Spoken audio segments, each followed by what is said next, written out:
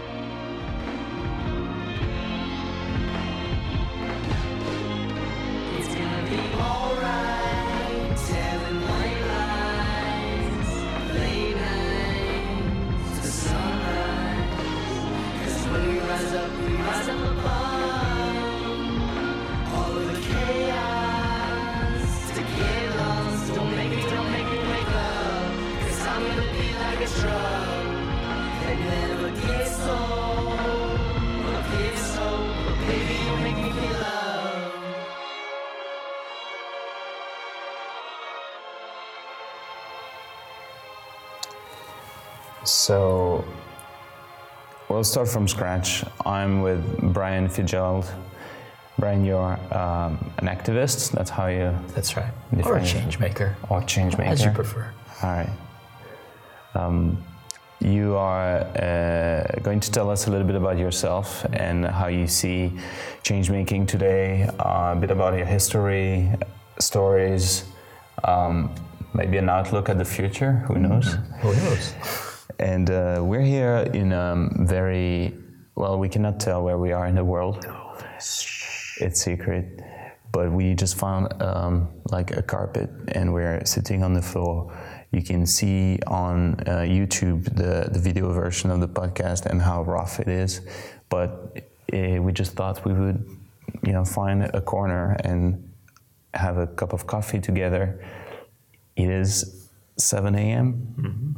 Most people around us are sleeping. And thank you so much for being with us. Happy to be here. We're going to start by maybe starting with how you got into activism. Mm-hmm. And for all of you listening, you know that there's a lot of music in our mixtapes. So we have chosen something a little bit upbeat to get you going in the morning. We'll listen.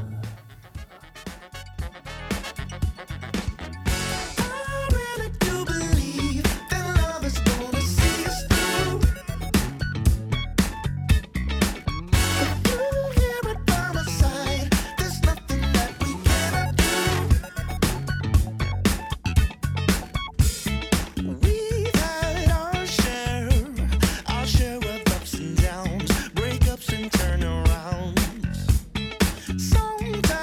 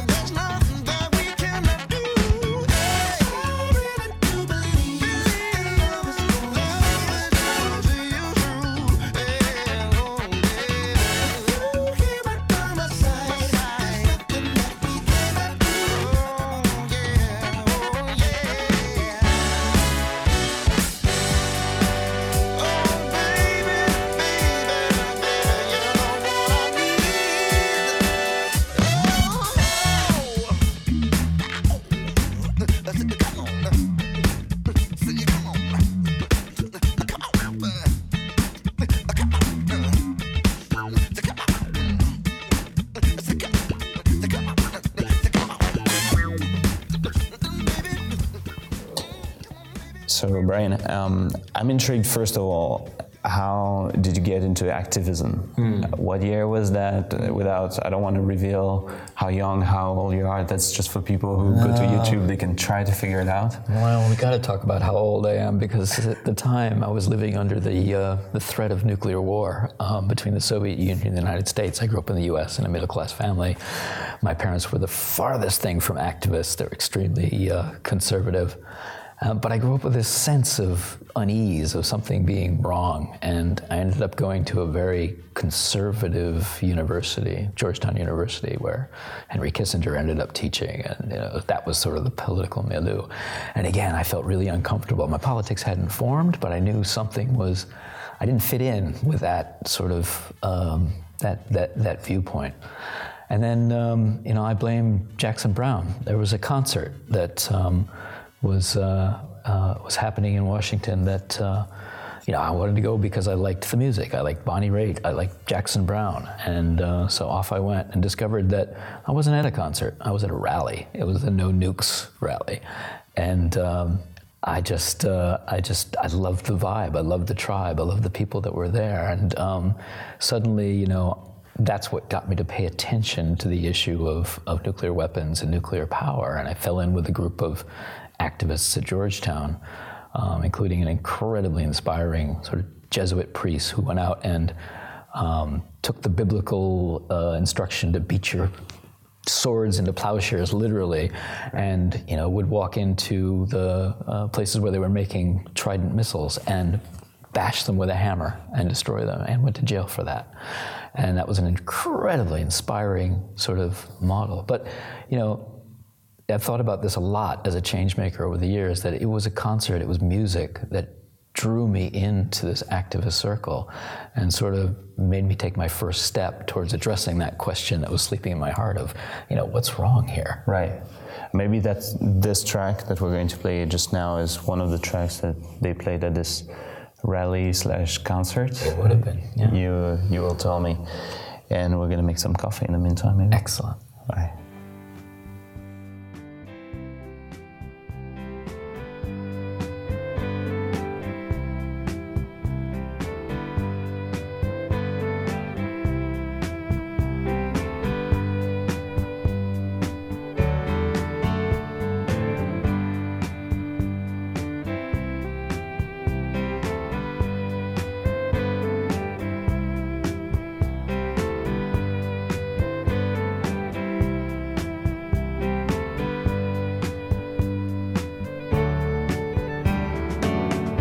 Some of them were dreamers, some of them were fools, who were making plans and thinking of the future.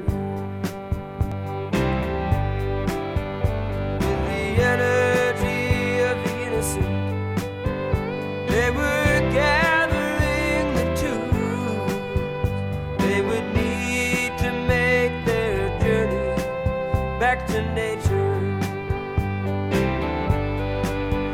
While the sand slipped through the opening and their hands reached for the golden ring, with their hearts they turned to each other's hearts for refuge. In the troubled years that came before the deluge, some of them knew pleasure, some of them knew pain, and for some of them it was only the moment that mattered. And on the brave and crazy wings of youth, they went flying around in the rain,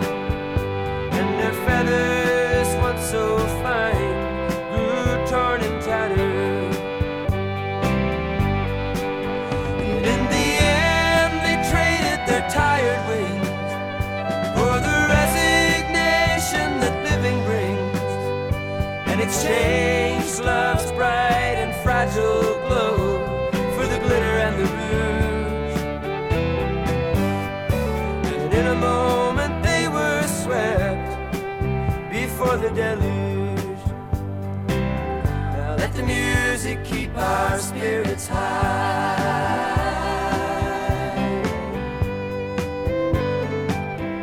Let the buildings keep our children dry. Let creation reveal its secrets by and by. By and by. When the light that's lost within us reaches the sky. Some of them were angry at the way the earth was abused by the men who learned how to forge her beauty into power. And they struggled to protect her from them, only to be confused by the magnitude of her fury in the final hour. And when the sand was gone and the time arrived, in the naked dawn only a few survived. And in an attempt to understand a thing so simple and so huge, believed that they were meant to live after the deluge. Now let the music keep our spirits high.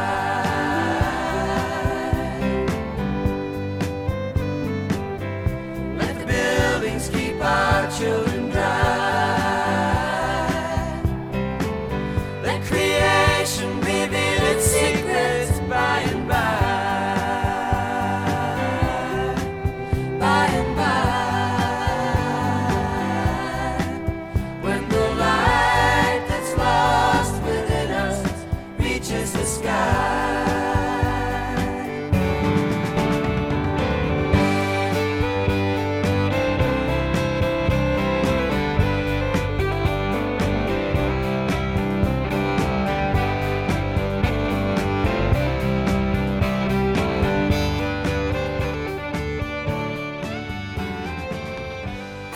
Oh man, I see it. I see you at that rally. Oh man, it was incredible. Can you talk about the hair at that time, or the beard, or Oh, it was was there something going? full on hippie, man. It was full on hippie, down to the shoulders.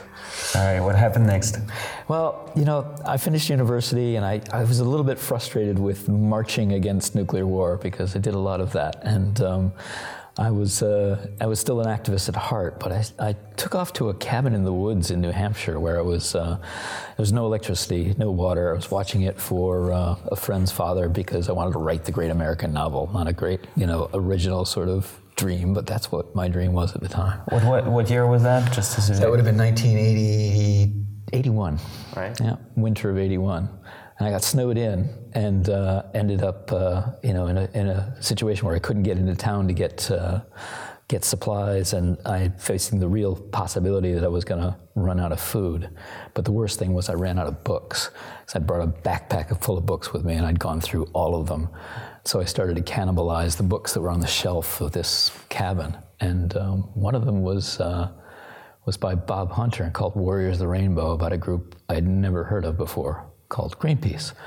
And this was 1981. It wasn't a household word back then. And I read about these people that were going out and drawing these sort of stark, almost cartoon-like situations with, putting somebody in front of a harpoon to save a whale, or sailing out into a nuclear weapon zone to stop it. And I realized that they were doing something that I hadn't been doing. I'd been doing protest, and they were doing activism. They were doing something to actually try to change what they were standing against. And is that the difference? I think the difference was that they were setting an example that made me want to emulate them, Right. And the simple trick that they were doing was they were drawing out this black and white line. They were saying, here's a situation. You have to choose. Are you on the side of the harpooner or on the side of the whale? Are you on the side of Richard Nixon, who wants to set off a nuclear bomb off the coast of Canada to test the seismic properties of the island? Or are you with the hippies in the boat who think there's a better way to run a planet? And Right. I was like, I'm on the side of the hippies. I'm over there. So that sort of answered one question of which side you were on. But then it planted another question, which is, what are you going to do about it? And I think that's the question that sort of slept in my heart through that cabin through the winter when the snow disappeared. So you had a lot of time to think about it as A well, lot of time to think about it. which we don't have anymore. No, Thinking exactly. about our future.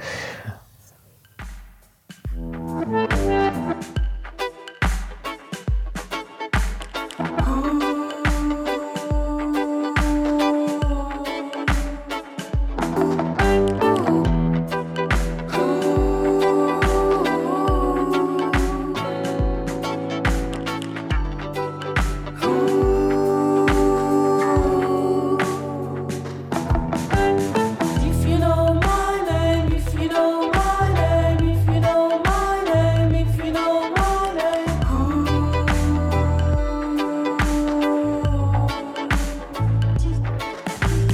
if you know my name, if you know my name, if you know my name, if you know my name.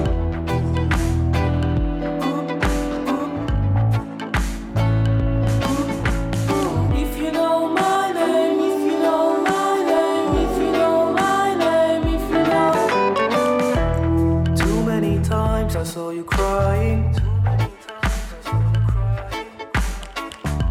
Only a few times I saw you dancing.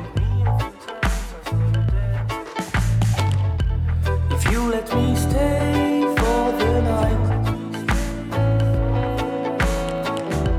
I'm gonna make you feel alright.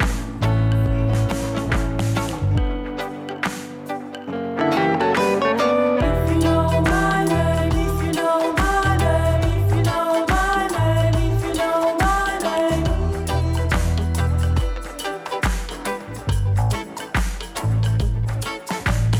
If you know my name, if you know my name, if you know my name, if you know my name.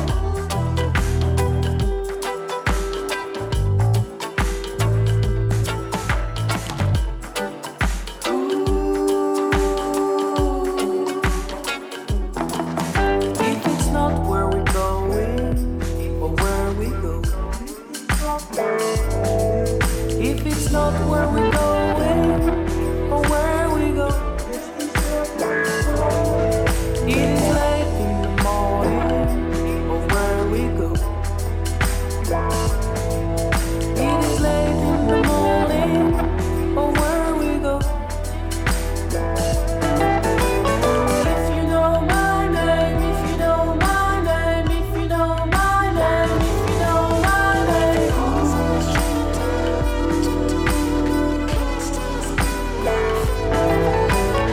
If you know my name, if you know my name, if you know my name, if you know my name.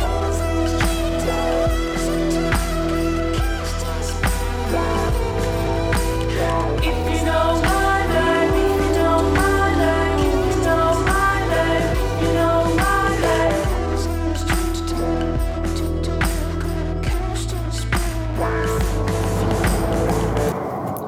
So you have made the decision at this point pretty much that you want to join Greenpeace, is that correct? Well, no, actually, because I thought Greenpeace was gone. I closed the book thinking that, amazing organization, I wish they were still around. And ran out of money, hitchhiked down to Boston, got a job in a bookstore, which was the perfect job because as opposed to the cabin, it had heat and I was never going to run out of books. And in through the door walks an old friend from my hometown, and I said, "Kathy, what are you doing here?" And she said, "Oh, I'm working for this organization you've probably never heard of called Greenpeace." I said, "Are you kidding? I read the book. I absolutely loved it. I really support what you're doing." And she looks at me and she says, "Oh yeah? what are you doing about it? And that was the question that, had been sleeping in my heart. And she convinced me to go out and canvass, knock on doors, sort of bringing Greenpeace message out to people and fundraising. And it was the last thing I wanted to do. I was absolutely dead frightened of that. And there was nothing scarier in my career. Pitching all day. That first door that I knocked on, that was scarier than going to sea. That was scarier than facing a nuclear weapon. That was scarier than anything I ever did. Right. But getting over that was what got my foot into the door, into this incredible sort of adventure that Greenpeace turned into for me. And you ended spending 35 years in there, so it was a big decision. Yeah. And you can hear in the background that the water the water is boiling. We're ready for a cup of coffee, more or less. Excellent. So we're going to play a bit of music and get back to the story.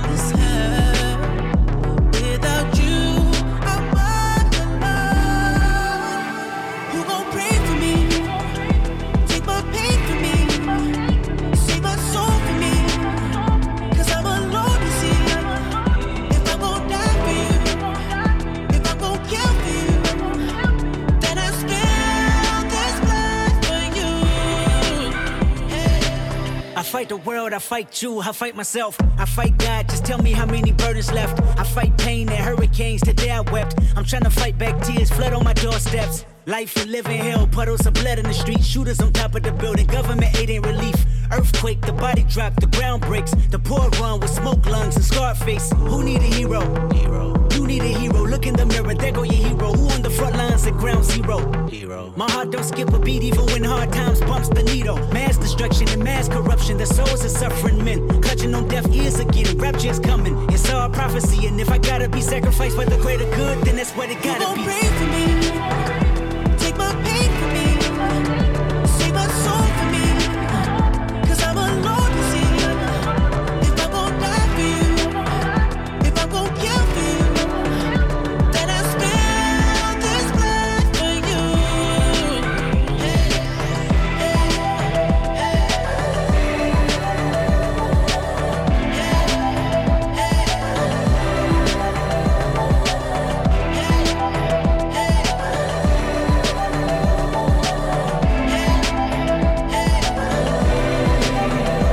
Who gon' pray for me? Take my pain for me, save my soul for me, 'cause I'm alone to see.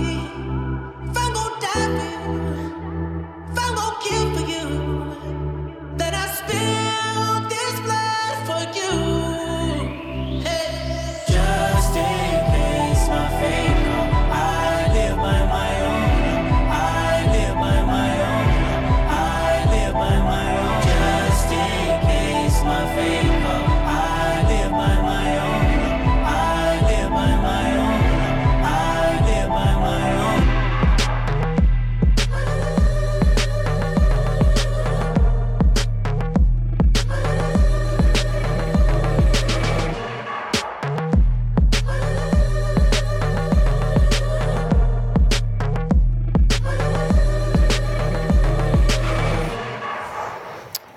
Okay, so now at this point in time, you're a part of Greenpeace. Along the 35 years, you've been starting offices in different countries. There was the Soviet Union time. You've been to Ukraine. You've been involved with the whales. A lot of things like this. And you have started the digital activism program, and that's very interesting because we should talk about this internet nerd part of you. Oh, right? total nerd. 85. Yeah. Well, when I went over to the UK to start working for Greenpeace International, I brought the first email connection, and that was definitely nerd territory. Nobody knew what four of us were talking about with this thing. The entire organization was communicating by telex, which is these punched tape that got fed into a machine and went at the corner, and one was coming in. Everybody flocked around the telex machine to find out what the news was from the ships and everything. And that was revolutionary, cutting-edge technology. Right. And this guy named Dick Dillman out in California had been experimenting with bulletin board systems and email systems, and he and I had been connecting when I was in the States. So we brought the first transatlantic connection in, and then, little by little, brought email into the organization. This was '85, and I don't think there was another NGO that was on email at that point. And when we brought it into the Soviet Union, that was revolutionary, because there, at the time, it took you 3 days to book an international call. You had no access to outside news.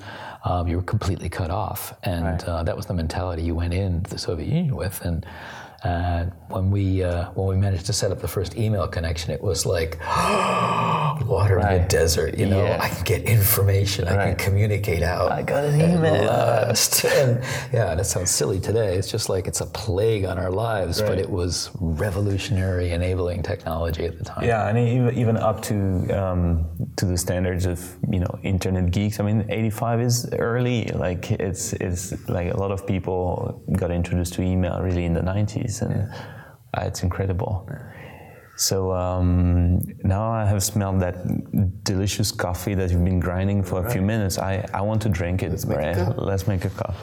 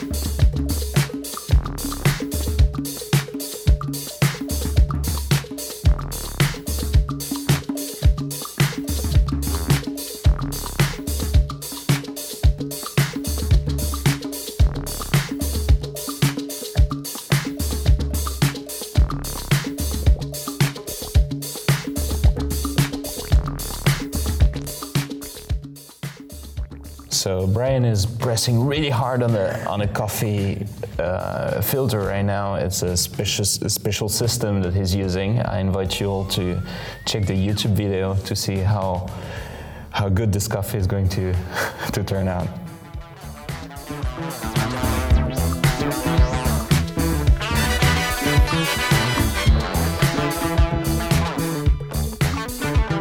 Come on, Brian.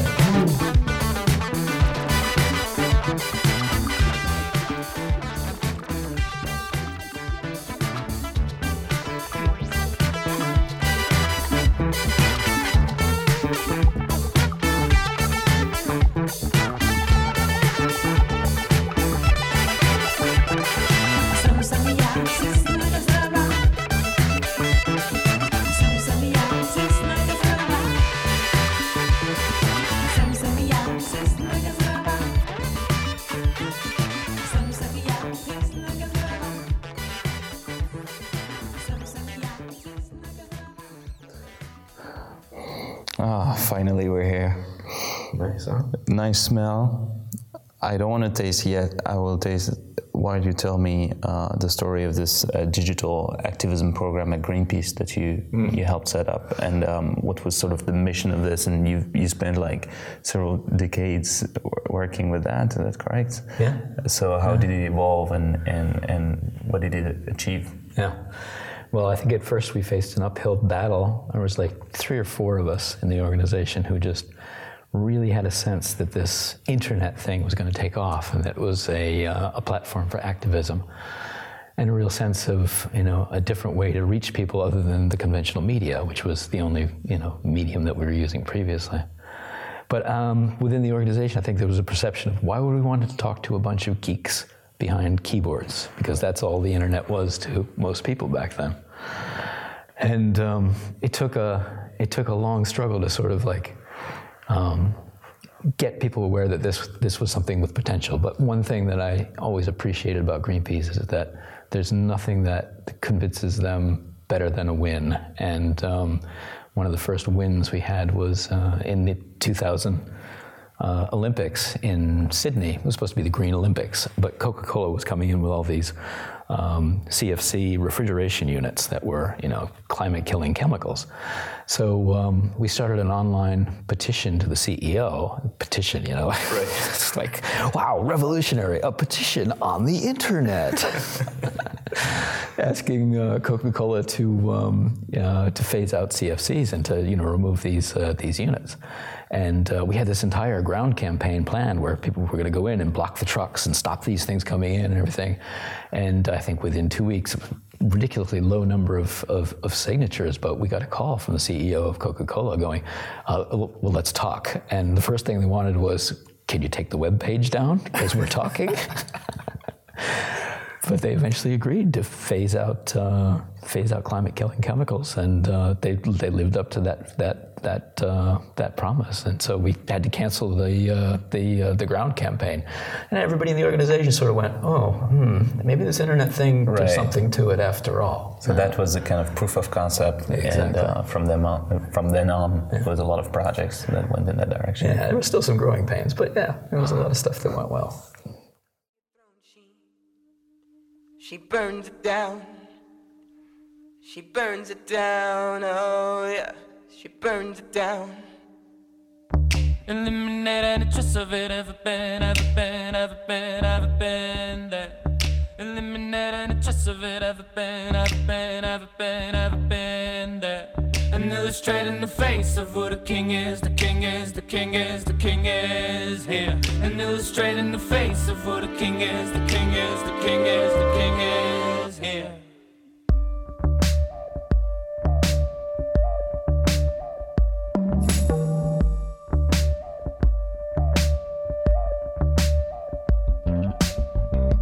I crave to stay for a long, long time. I've waited years for your reply. I fucking hate you for making me wait. I can forgive you for making me wait. I let you down carefully, peacefully. Your rest will be my honor. I promise it's yours yours or mine.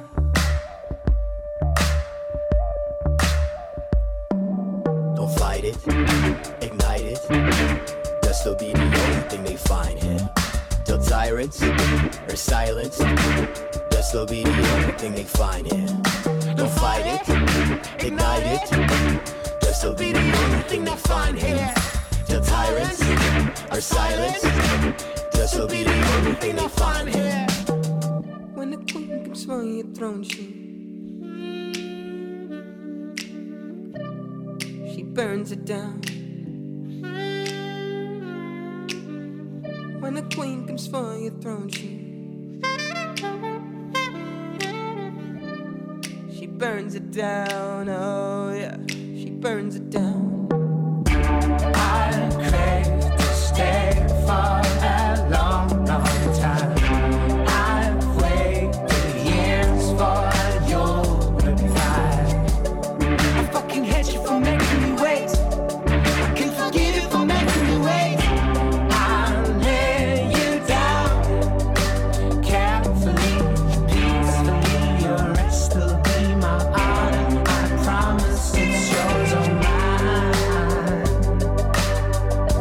I can forgive you for making me wait. Fight it, fight it, fight it, fight it. This will be the only thing I find here. The silence, silence, silence. This will be the only thing I find here. Fight it, fight it, fight it, fight it. This will be the only thing I find here. The silence, silence, silence, silence. This will be the only thing I find here. Fight it, fight it. This will be the only thing I find here. Tyrants, silence. This will be the only. Brian, tell me another story. I can't get enough. Well, stories, you know, it was a time that was full of them. And I loved working for working for the things I was working for, the values I was working for and all that. But, you know, every now and then there's the things that don't go quite right, you know, and there's the mess ups, and some of those are the best stories, and some of them can never be told, and some of them happen behind, you know, behind closed doors. And but the stories that lived for me the most were these incredible, you know, stories of bravery, you know, absolute courage. And that, you know, when Tommy Crawford and I started doing trying to articulate the Greenpeace story, that was the thing that came out again and again, was courage. And you know, some amazing activists who went to sea and, you know, risked life and limb. And this is one of the things about being on a boat that I think is hard to realize until you've been to sea with a crew of people that you're all dependent on each other for your life. You know, you just can't mess up. There's no room for error. Right. And it's a funny tension within Greenpeace about the, you know, we tend to be hippie in our values, but we're anything but hippie when it comes to how we run our ships. They're very, very, very sort of tightly run, safety first. And Right. you know, I went to Iceland to save whales up there, and that was just it was one of the most amazing sort of voyages of my life. Was just being with a group of people bonded tightly at sea, at risk, and working for something that we believed in, and that was deeply, marked me for life. Yep. Well, it's definitely something that I hear a lot from people from the Greenpeace family, and you have been to South Africa as well. A story there. Well, you know, I'm pushing you. You know, when I think about change, and I think about change that I've seen in my lifetime, the thing that really impresses me is the way that I watched the struggle against apartheid move from a struggle that seemed impossible, that was impossible, you know, a people up against the largest military presence on Africa, that had trading partners all over the world that weren't willing to risk those trading relations over, you know, a matter of internal policy of subjugating the black population and or the non-white population. And the fact that that changed over the course of my life, and I saw, little by little, story by story, people going out and showing up at embassies and joining the boycotts and all that. And Kumi Naidoo, who was an activist in South Africa, tells the story that it wasn't just the Bikos of the world and the Desmond Tutus. It was tiny stories of people changing their minds, and people around him, like his high school teacher, who allowed his student radical group to meet in her house, despite that was a risk to her life and her freedom. And he sums it up, a really important lesson for activism, I think, that it wasn't until people in large numbers believed that change was possible, that change became possible. And I think that's the magic, that's the tipping point, when you get an issue that moves from the fringe to the mainstream and enough people believe it's possible that it becomes possible. And that's the power of story.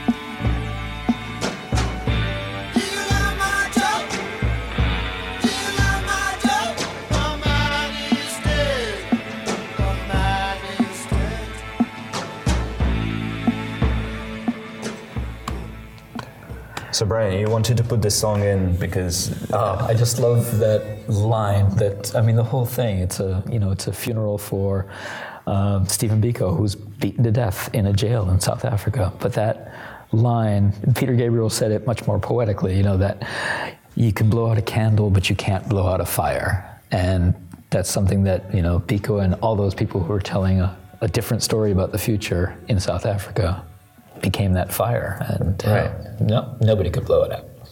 The power of stories, the power of storytelling, that is something that sort of you noticed was so had so much potential for change in society.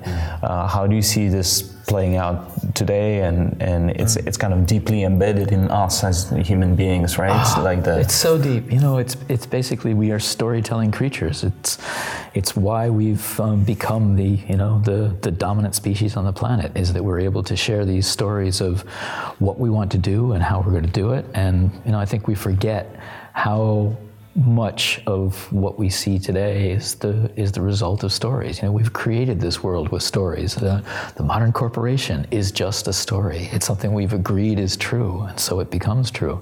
The days of the week are stories. They don't exist in nature. Monkeys don't get happy on Friday, and giraffes don't get Monday blues. These are stories that we've agreed. And a world that we can create with stories is a world that we can recreate with stories. So, what I'm interested in is how we hack the deep stories of what makes us think that one thing is possible and another thing is impossible, or one thing is right and another thing is wrong, and those are hackable stories. And the history of apartheid, I think, is a great example of, a story that was once believed to be true and dominated people's behavior and led to the subjugation of an entire people, and then, was proven, well, there's a better story, and we're going to move that better story in to take its place. And we started this podcast with a story that you were telling me about this nuclear bomb. Yeah. Can we finish the story? Can we know what happens next? Well, as it turned out, they didn't detonate the nuclear weapon. We were hiding out in Yucca Flats within visual range of this nuclear bomb, and helicopters flying overhead to try to find us. And we hid for 4 days. We delayed it for 4 days. Delaying a nuclear test for 4 days is not maybe a huge contribution to stopping the Cold War or stopping the threat of nuclear annihilation. But were you with banners and everything? Like how? What was it? Can you describe a little bit the scene? Well, we had to sneak in, and we had to walk for a day and a half across a live bombing range. And we'd been told that there were security guards that were authorized to shoot to kill. So, we were walking in with a great deal of trepidation about what we were going to see, but then, we got there and we discovered they were basically relying on the wilderness around them for their security. And we walked practically right up to where they were drilling the test well they were putting the nuclear bomb into, and there's craters everywhere. It's like a moon-like surface. It was a beautiful desert and just absolutely sort of wrecked by nuclear craters. And we were looking at the nightmare vision of what the Earth might be after a nuclear exchange. And it was a tremendously sobering sight, but it was, I felt a sense of completion, a sense of mission that at least for 4 days we were able to slow it down. What did you do next? Like, did you go to the bar to celebrate or something like this? We went to jail, but and I have to say, the cup of coffee I had in that jail after 6 days without coffee was one of the best cup of coffees I've ever had in my life.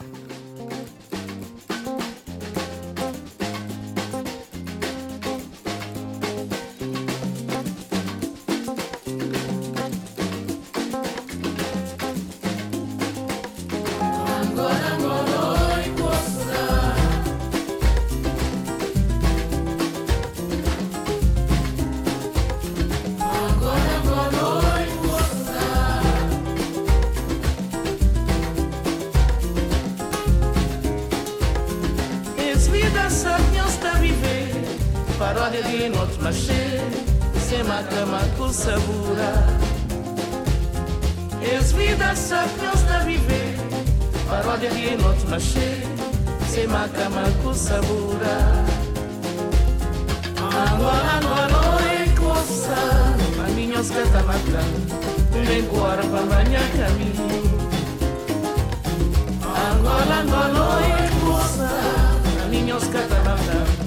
Vem embora pra banhar caminho.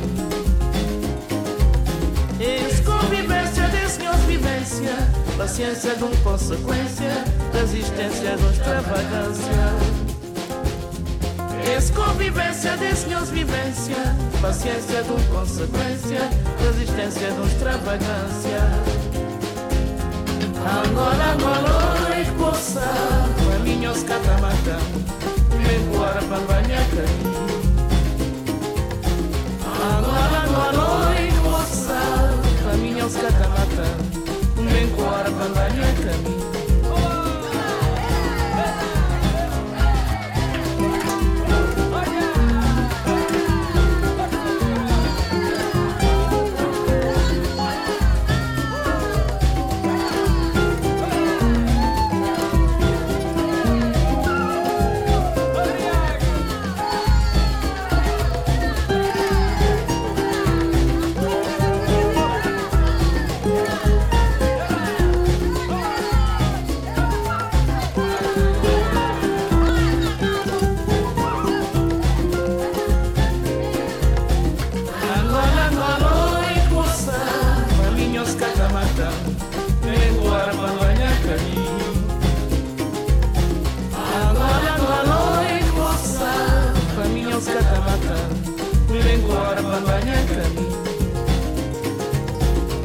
Convivência de senhores, vivência, paciência de consequência, resistência de extravagância. Convivência de senhores, vivência, paciência de consequência, resistência de extravagância. Angola, Angola, oi, poça, a minha osca tá matando. Vem embora pra banhar caminho. Angola, Angola, oi, poça, a minha osca tá matando. Vem embora pra banhar caminho. Angola, Angola, oi, poça, a minha osca tá matando. Vem embora pra banhar caminho. Angola, Angola, oi, poça, a minha osca tá matando. Vem embora pra banhar caminho. Angola, Angola, oi, poça, a minha osca tá matando. Vem embora pra banhar caminho. Angola, Angola, oi, poça, a minha osca tá matando. Vem embora pra banhar caminho.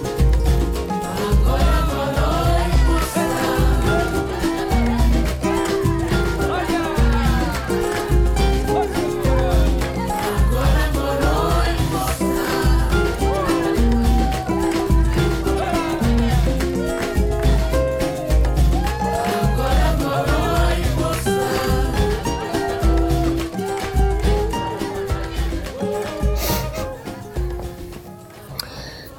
The power of stories, that's what you dedicate your life to at the moment. That's your post-Greenpeace.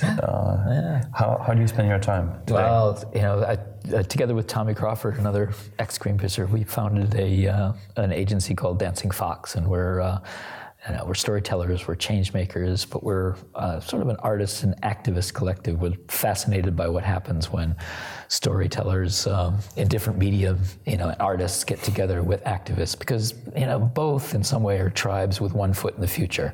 They're having a conversation with society about a different way of doing things, about a different way of seeing things, and that's a kind of magic when that happens. So, we train activists in storytelling. We help change makers who are trying to get projects out there to tell more powerful stories and more transformational stories, because I think, a lot of activism is still chipping away at the edge, and we need to get down to some fundamentals about, how we feed and fuel our planet. That's the basics. So we do workshops, all over the world, and try to help wherever we can. Yeah, and I love seeing this beautiful planet and what it has to offer, and the amazing cultures. being in Bali or Bangkok, going to India, to Goa to help out an organization there in a couple of weeks. And I'm just, I love the way change makers all over the world can, be very similar and very different, and be working with incredibly similar challenges and problems in incredibly different cultures and different situations. So, yeah, I'm enjoying it very much. Well, we're very grateful that you could make some time for us today. Oh, thank you so much for having me. It's been a blast. The coffee was great. Great. I'm glad you liked it. And if you like the music that you heard today, we are starting a Spotify profile where you can find the playlist for each one of the mixtapes. If you don't want the blah blah, or if you want to find a track in particular. So we'll be back soon with more green knowledge, inspiration, stories, entertainment. Keep up the good work in the meantime.